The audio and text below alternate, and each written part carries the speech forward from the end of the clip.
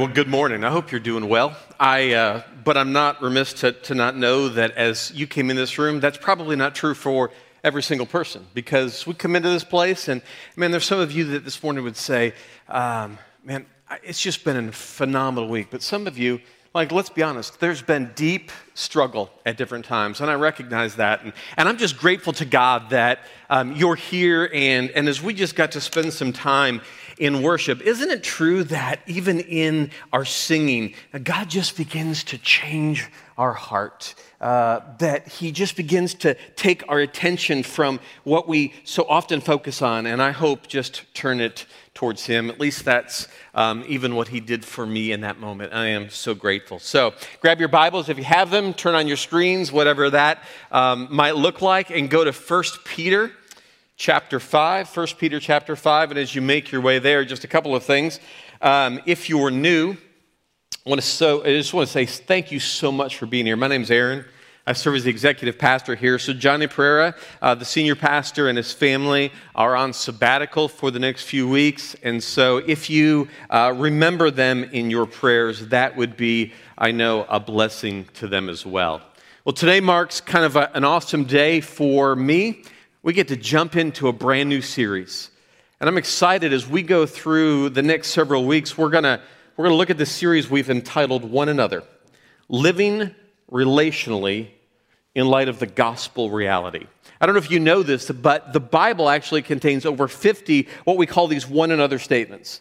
In other words, the ways that we're supposed to live relationally with other people because of who we now are in Christ. The fact that we are now believers means that everything about our life has been changed.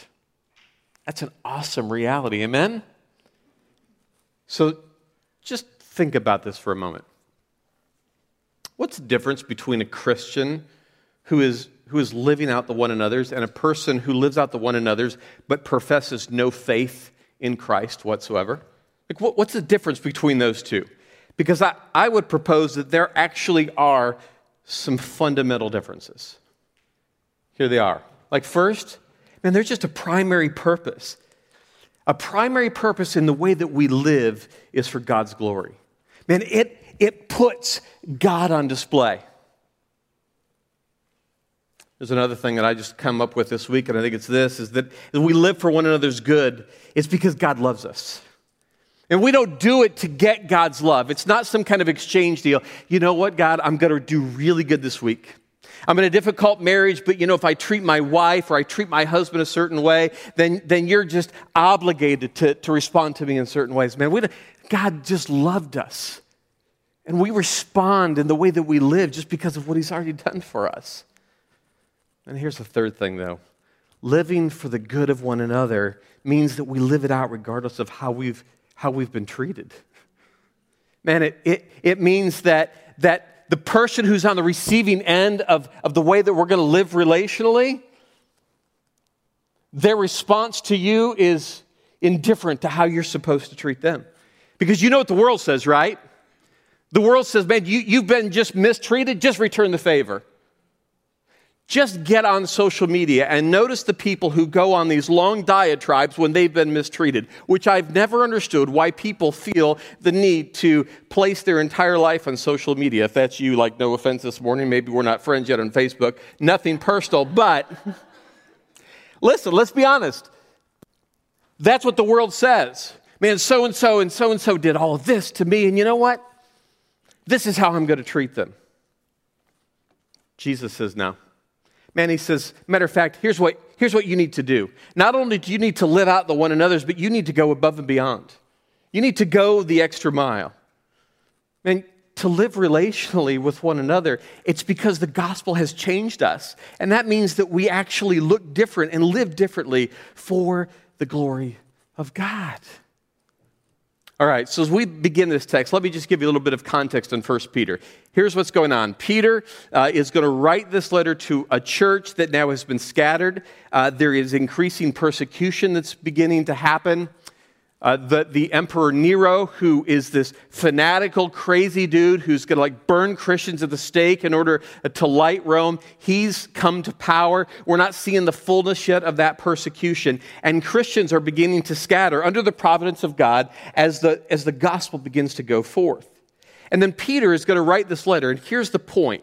He said, I'm going to write to you, and I'm going to give you, in the middle of really difficult days, how it is that you live with a living hope, not only in what God has done, but with one another, because He, like us, knows our tendency that when difficult days comes, we want to become self-absorbed. We want to kind of move into ourselves. We want to protect ourselves. Man, I'm not going to live for the good of other people. Don't you see what's happening to me? And so Peter gives us these proclamations. So you should be in 1 Peter chapter 5. I want you just to hold your finger there. But to show you this, let's go over just to the first chapter, first couple of verses. And we'll just see that what Peter does is he lays this context for us. I'm going to begin reading in verse 1 down through verse 3. Peter, an apostle of Jesus Christ, to those who are the elect exiles of the dispersion. So they've just been forced to go all over in Pontus, Galatia, Cappadocia, Asia, Bithynia, according to the foreknowledge of God the Father, in the sanctification of the Spirit for the obedience to Jesus Christ and for the sprinkling with His blood. You see what he says there? Man, your life, for the sanctification of the Spirit, for obedience, I'm going to write these things to you. May grace and peace be multiplied to you. Verse 3, blessed be the God and Father of our Lord Jesus Christ. According to His great mercy, He has caused us to be born again to a living hope. Man, if you haven't circled that in your Bible or highlighted that, that would be a good thing to do, because He has caused us to be born again to a living hope through the resurrection of Jesus Christ from the dead. And Peter is saying this, I'm going to give you all of these ways that I want you to live, and it's anchored in the fact that the resurrection is true. So when we go over here to chapter 5, where we're going to spend the remainder of our time, and we start to look at how I'm supposed to live towards one another, we can go, it's because the resurrection is true.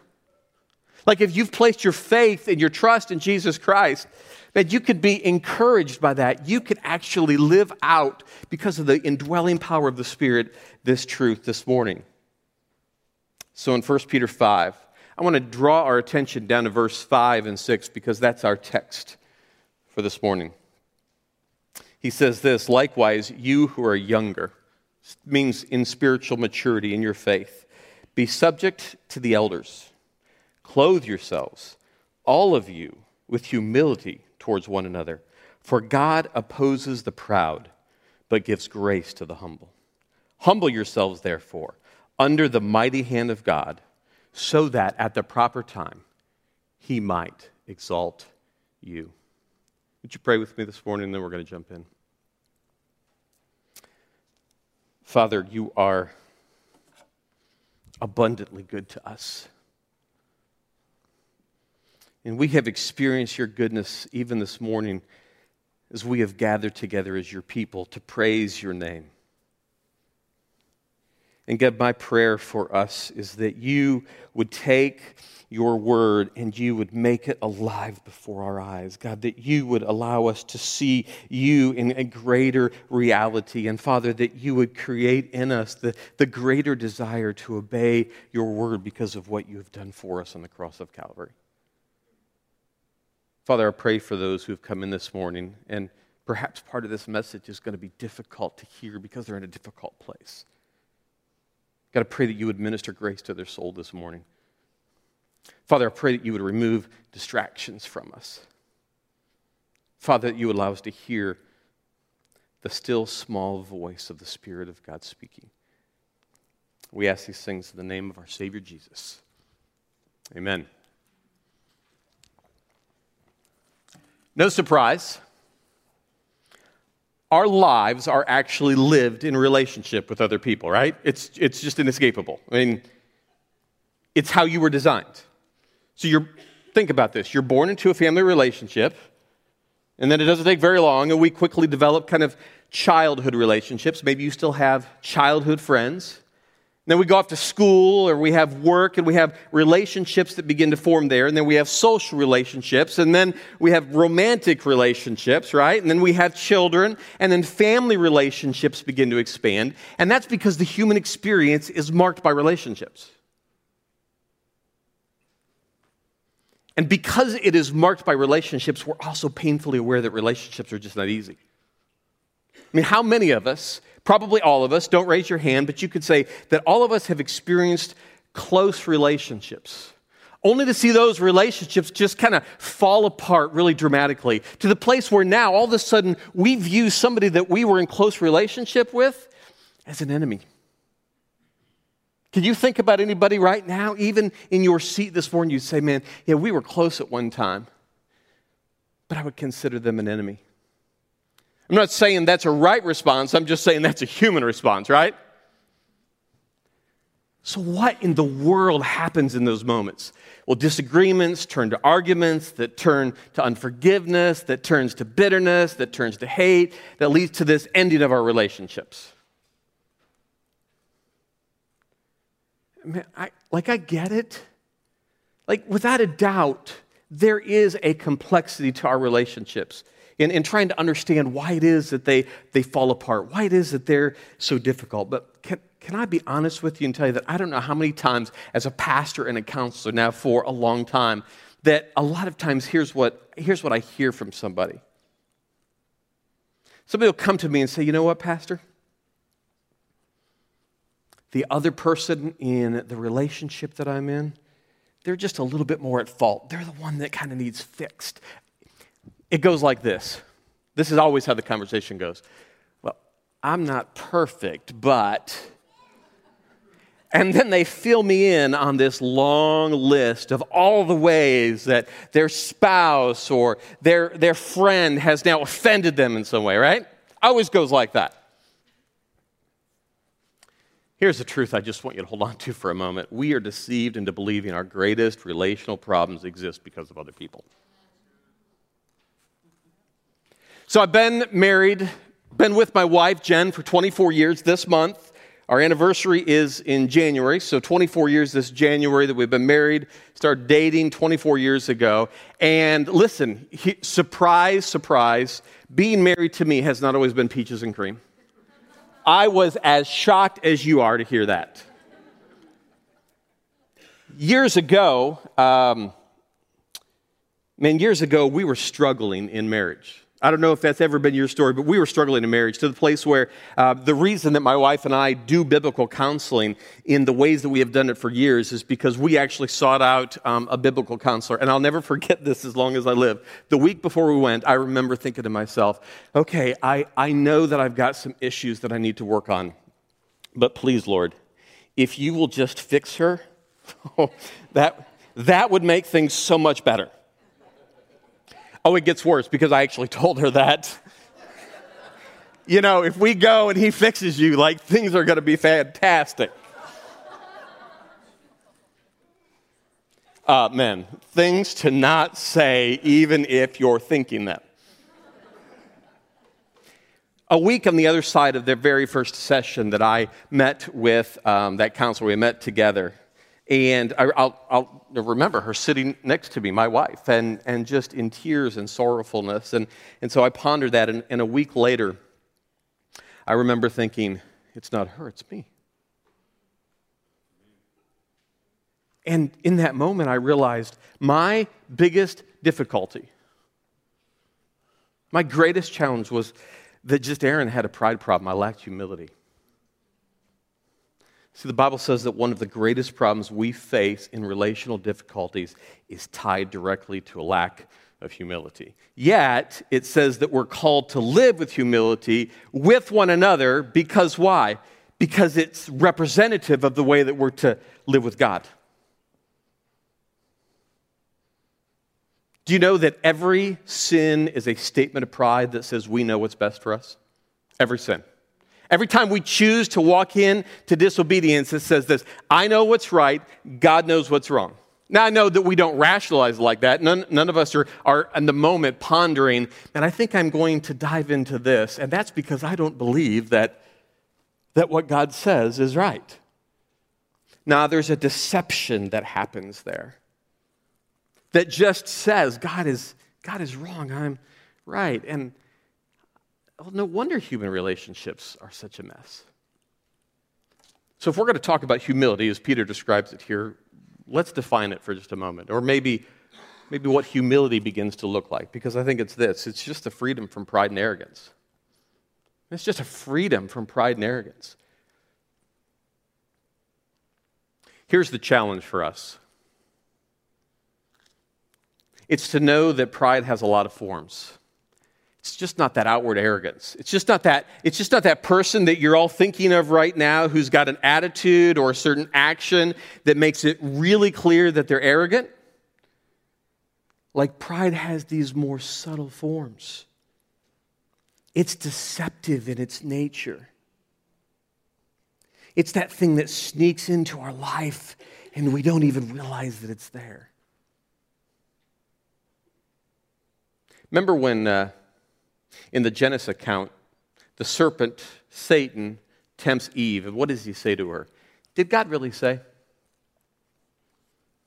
And in that moment, we're going to suppose that obviously because she sinned and that Adam followed, that Eve said, maybe not. And pride sneaks in, and it becomes easy to sin. And what's the immediate impact? What's the very first thing that happened in that moment? I mean, there was cataclysmic consequences for all eternity.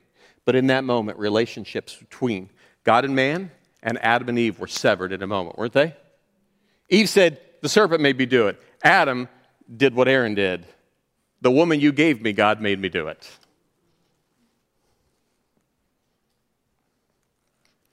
Jonathan Edwards, he's a pastor, Puritan at the time of the Great Awakening. He says this about pride. Pride is the very first sin that entered into the universe and the last one to be rooted out. It is God's most stubborn enemy.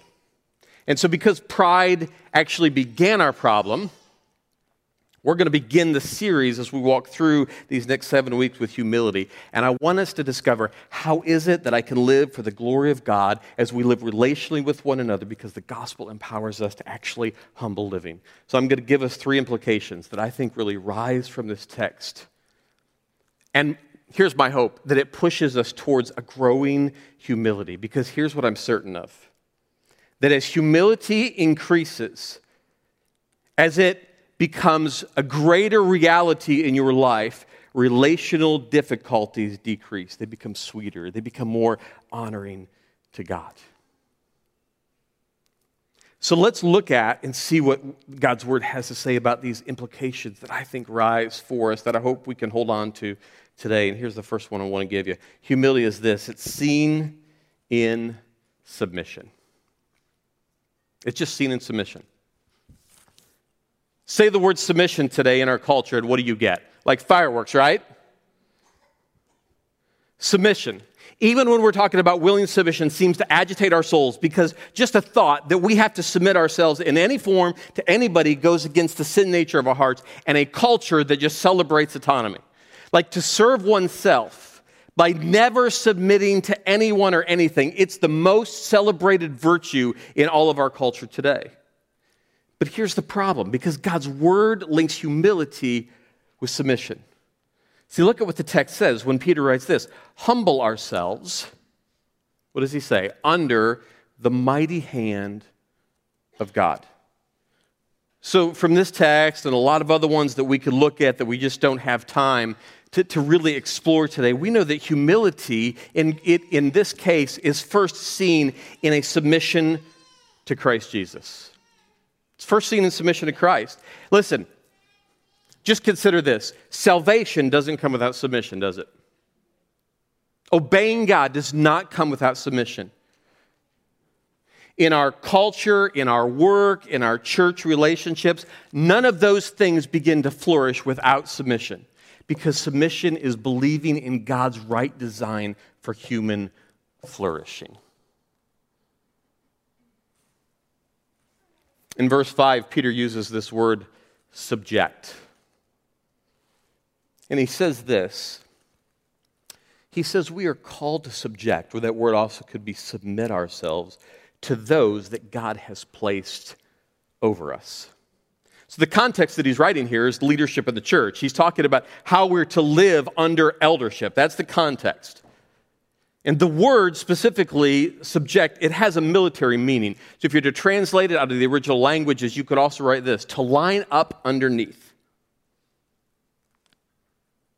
Just want you to think for a moment about what we're being commanded to do. Because if we won't submit in humility to those who God has placed over us for our own good, then your voluntary humility with one another in any relationship, that's nearly impossible. See, if we won't submit to the Lord, why in the world would we submit to one another? The problem that every single one of us faces, the problem that Aaron faces on a daily basis is this. The pervasiveness of sin sets our hearts, sets my heart against submission, and it sets it towards myself. That means, you know what? That it's possible for you to even submit externally and still not be a humble person. I don't know, you'll get to hear some of my stories as I preach the word, just because I have a lot of them, but I spent 18 years in law enforcement. So 10 of those was my career, then God called me into pastorate. I worked another 8 years or 9 years, just kind of part-time while I pastored, and so I have a lot of crazy stories. Let me tell you, one of the things that I least liked to do is write traffic tickets. I don't know why. I just hated writing traffic tickets. But I had to write traffic tickets, and so I would stop somebody for some kind of infraction, and man, if it rose to the level that I had to write a ticket, you know they did something. Write a ticket out. Now, listen, I don't know how they do it today. I think they actually print it on a computer, but back then you actually had a ticket book, right? This metal thing, carbon copies. I'm dating myself. I started 25 years ago. You had this carbon copy thing, and you took it back up, and you said, hey, listen, I'm going to issue you a citation. I need you to sign right here. Oh, man, that fireworks right there. Like, how many times? I'm going to sign that thing. Okay, this is simple. The signature is not admitting guilt. The signature is simply stating that either you're going to pay the citation or you're going to show up in court. It's really simple. I'm not signing it. All right, this is simple. Don't sign it, go to jail. What? You're really going to take me to jail? No, that's what the law says I have to do. I really don't want to take you to jail. I want to go eat lunch, but sign it or we're both going to go to lunch.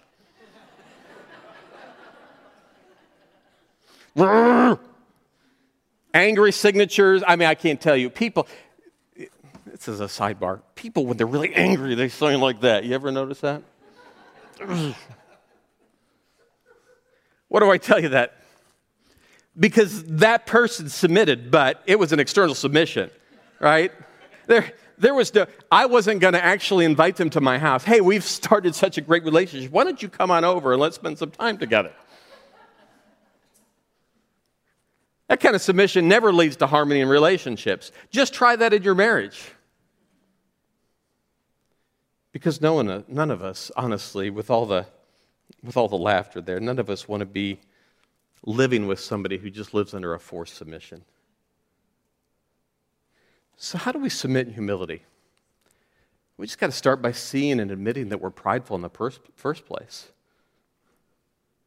Like we got to be honest with ourselves. And the reason that is so hard is because we actually believe that pride is puffed up, arrogant, loud-talking person who can't stop talking about themselves all the time. Like that's what we view pride as, but really pride is sneaky. I've already told you that it's sneaky.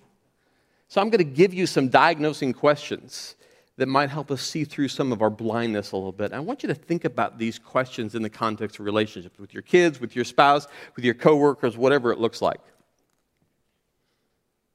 So when people disagree with you, do you feel the need to argue and to prove your position? Like if that's your first inclination, right? Because what's really going on underneath the surface there? Like we think we know best. How about this? Do you inwardly react when people criticize you? And so when somebody lays some criticism at your feet, whether it's well-deserved or not, what's your internal reaction? And do you know that fear of man, the Bible calls it fear of man, the way that we respond to criticism in our soul is actually a form of pride? Do you find it difficult to admit that you're wrong?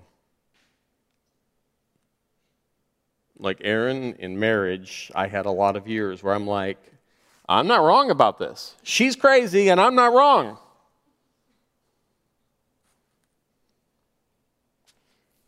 Are you quick to correct others when they make a mistake? Or it gets even a little bit like, ugh. Do you do things for praise and compliments? Think about that for just a moment. You're in the office and you're like, hey, if I do this, so-and-so is going to tell me how awesome I am. How do you react when you do not receive credit that you're due? You nailed it this week, and no one notices. Are you hurt when those who you dislike are honored? Isn't that hard? Remember, I talked about kind of in the introduction how often we can make the people that were closest to us our enemies, and then we have to actually see them honored in some way, and we're like, that is so unfair. I don't know, maybe the Lord has just brought you to a place where you know even this morning that your lack of humility is one of the reasons you've had really tough relationships. I mean, maybe that you've started to see this morning you're the problem. I told you it was going to be a little challenging, right? Aaron's second message in, like he's going to step on every toe we have. Like, welcome to Aaron's preaching. Like, listen, God beats the daylights out of me as I study for this thing. Because I had to admit, like, often in my relationships, I'm the problem. With my kids, with coworkers, in life groups. Man, maybe God has just brought you to the place where you start to see that, and it's just dishonoring to God. If that's where you're at, I just want to say that I'm grateful to God for that. Like, yes, you may need to repent. You may need to seek forgiveness. You may have to be willing to do some of the really hard things to restore relationships, but there's hope. There's actually hope. I'm going to give you something that you can do that's going to be our second implication the moment that you walk out of this place today, and that's this. That humility is not just seen in submission, but it's attitude in action. It's attitude in action. Look at verse 5, the second half of verse 5. Peter writes this, clothe yourself in humility. Clothe yourself in humility.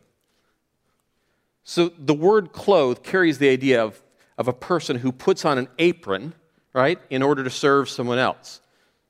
So you could define this word in the original languages. And I'm thinking that it's probably possible that Peter had in mind Jesus in the Last Supper when he gets up and he puts the robe on and he washes the disciples' feet. Because he's writing this and he uses that same word. So I grew up in a couple of different churches as a kid. My teenage years were kind of in a Baptist church, but in my early days I was in a small denomination called Grace Brethren Church. Great church, great folks. But there was one thing we did that I do not understand to this day, and I've been pastoring for a long time. We did quarterly. We did the Lord's Supper. Why God was only pleased with it quarterly, I can't answer that for you either. But we did it once a quarter. We did it on Sunday night. We had a little meal with the world's worst sandwiches ever. And then we would break up into groups, and men with men and women with women, and we'd go and we'd put on the aprons and we'd wash one another's feet. Listen, I still have scars from that. Like when you're about 8 years old, there is no amount of washing some old guy's feet that is ever exciting. Ever. And I do not know the point other than it was a vivid illustration of what attitude and action as we serve in humility one another. Because the reality is that I can look back and I vividly remember, and it brings you to that place where you had to have wondered what it was like when Jesus stops in that moment at the end of supper. He's going to be crucified. He wraps himself in an apron, and in the greatest displays of humility that night and the next morning, the ultimate displays of humility, will serve those who do not deserve to be served.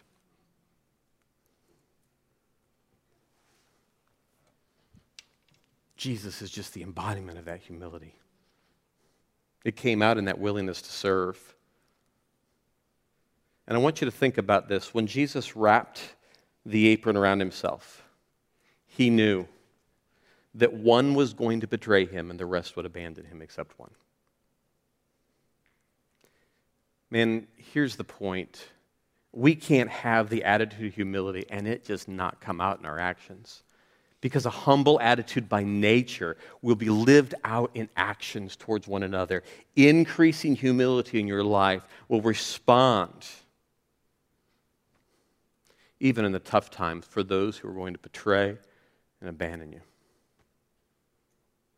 As we walk through these one another's this summer, I want you just to ask yourself a question. So if you're a note taker, maybe write this question down and then come back to it as we go through this series.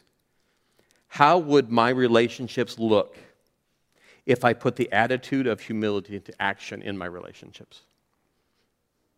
How would my relationships look if I put the attitude of humility into action in those relationships? Because what I think for some of you, you're going to experience radical relational transformation. When I see this play out in the counseling room between married couples, I can't tell you how many times I see radical relational change. It's amazing to watch. But for others, some of you, nothing's going to change regardless of how you do. And man, I'm not trying to be a Debbie Downer, right? I'm not trying to discourage you. I'm just saying this. If you go into this and your only purpose for living in humility is for relational transformation, then you don't get humility in the first place.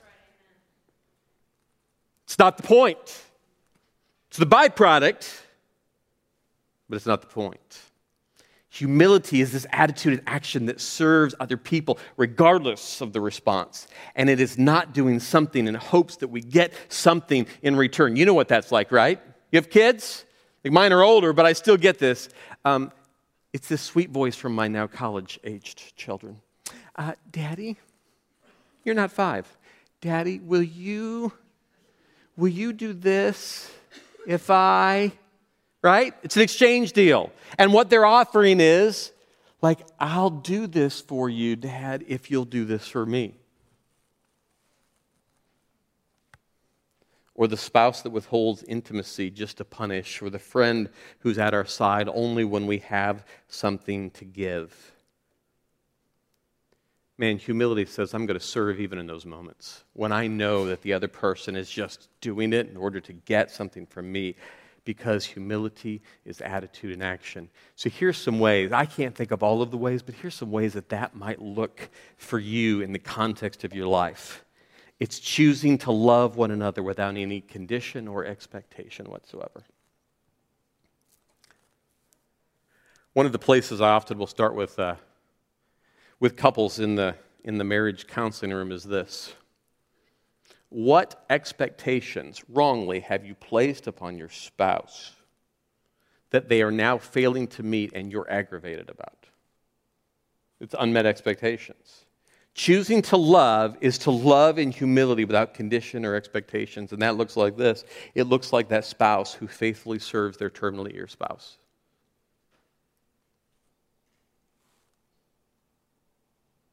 Humility looks like the parents who are like relentless in their pursuit of a wayward child who only takes from them. Some of you, that's your story. You're like frustrated this morning. The only thing you get from your wayward child is a phone call that says, can I have, can I have, can I have? That relentless pursuit, by the way, is not giving them everything they want, but it is pursuing them in the good news of the gospel that rescues and redeems them. It looks like a friendship that's in a season where you have to give emotionally and maybe even physically, even though your friend cannot do that for you in return whatsoever. Looks like this. It looks like we submit to one another in the places and to the people that God has called us to submit. Let me give you some examples of that. You have a boss you can't stand, you still submit with joy. You experience deep church hurts from leaders, and you still submit, because to honor God is to trust the imperfect and sinful people that God has placed over us. Can I give you a shocking statement? I will fail you. Like, I will. Like, I will not meet all of your expectations. Johnny won't, Mark won't, Gray won't, Luke won't, the elders won't, Ray won't, right? We will fail you at times in the expectations. And yet, as you joyfully submit to those who God has placed over you, it's because of the growing and increasing humility that recognizes that is to honor God even in the sinfulness of human beings. It looks like this, to submit to God's design for marriage and sexuality, because doing so honors God even when you believe it's the cause of your unhappiness. Oh, I hear that a lot. Like, you don't understand, Pastor. Oh, I understand. I just know what God says. Romans talks about outdoing one another in honor. It's outdoing one another in honor instead of working to receive the honor. That's what humility looks like. It's those moments where we highlight another's accomplishments, even if we know ours are more significant in the moment. Just a couple more, because I think you're getting the point, right? It's to carry the burdens physically and emotionally of one another instead of avoiding each other. In a couple weeks, we'll explore this a little bit more, but it's we've forgiven one another fully and freely and forever because we've been forgiven so much. My friends, let me just assure you that serving one another's ways only happens because the Lord has done a work in you, right? It only happens that way. Because I've already said at the beginning, the world says you've been mistreated, you return that mistreatment with mistreatment. But God has worked in our lives because of the gospel, and He is wringing out our tendencies towards pride. He's working to humble us, and that's a hard thing. But we do that because we know that it honors God in the ways that we love one another. I'm going to close with this third implication that I want us to see, and that's this, that humility, not only is it seen in submission, not only is it our attitudes and actions, but it is also a grace to grow. In the last half of verse 5 and verse 6, we see these statements. God opposes the proud but gives grace to the humble. So at the proper time, He may exalt you. I want you to listen to me as I make this statement. Do you know that the Lord will humble you, not because He dislikes you, but because He loves you?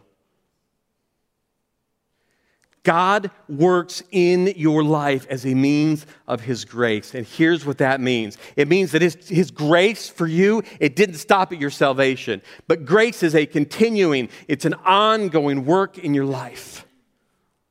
Man, even those things that are really difficult are actually graces of God. And they're meant to grow you in Christ's likeness. Suffering is a grace. The difficult marriage is a grace. The wayward child is a grace. Hard biblical community is a grace. So just ask yourself this question. What have I viewed in life as a nuisance or an obstacle to be overcome, a goal to be achieved, or a suffering to be avoided, that in reality it's God's gracious work of bringing you to increased humility? Like, I can't answer that for you, but I want you just to ponder that for a moment. What are those things that He is doing right now that you'd rather avoid, or it's just something that if I could get on the other side of this, if I can achieve this, if I can accomplish this, life is going to be better? rather than understanding that what God is doing in the moment of it is He is teaching you through it. It's what the first couple of verses of 1 Peter said. It's the sanctifying work.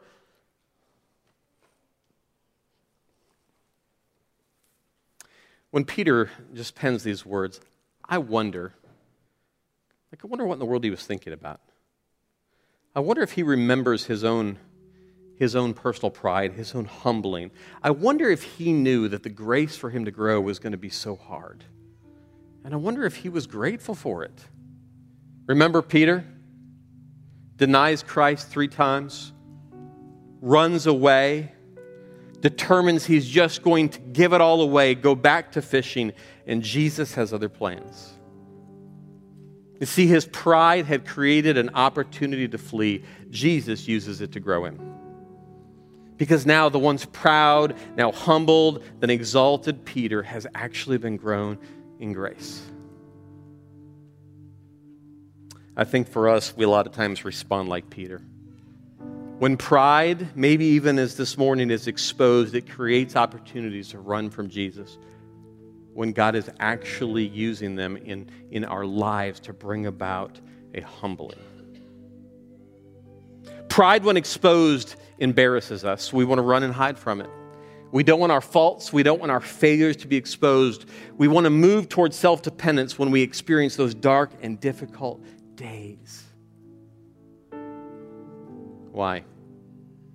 Because in our own pride, we might believe that God is not for me. We actually begin to write a narrative in our head that says, not only is God not for me, He's actually probably against me. And so I'm the only one that in this moment can change my circumstances. Don't believe the lie. Peter is going to quote a proverb in verse 5 when he says this: God opposes the proud but gives grace to the humble. Here's the point. Proud people trust in themselves, but God gives grace as a means to bring about humility in us so that we might trust the Lord through all things. So what's our response to all of that? We take those things this morning. What do you do with that? Well, verse 6, he writes it pretty clearly for us. Humble yourselves, therefore, under the mighty hand of God, so at the proper time He may exalt you. See, that word exalt actually means this, that He will lift you up, He will rescue you, He will deliver you. So when grace grows you in humility, then your trust will actually be in the Lord. Isn't that good news? Humility above all else. It trusts in the Lord. It trusts that He is for you. It trusts that He is working all things in you for your good and His glory. So my friends, go from this place today, not discouraged that God has exposed your pride, but encouraged that He is bringing you to humility in a place that will trust the Lord in all of the relationships, in all of the difficult and dark places that you face this morning, knowing that He does it because He loves you that much.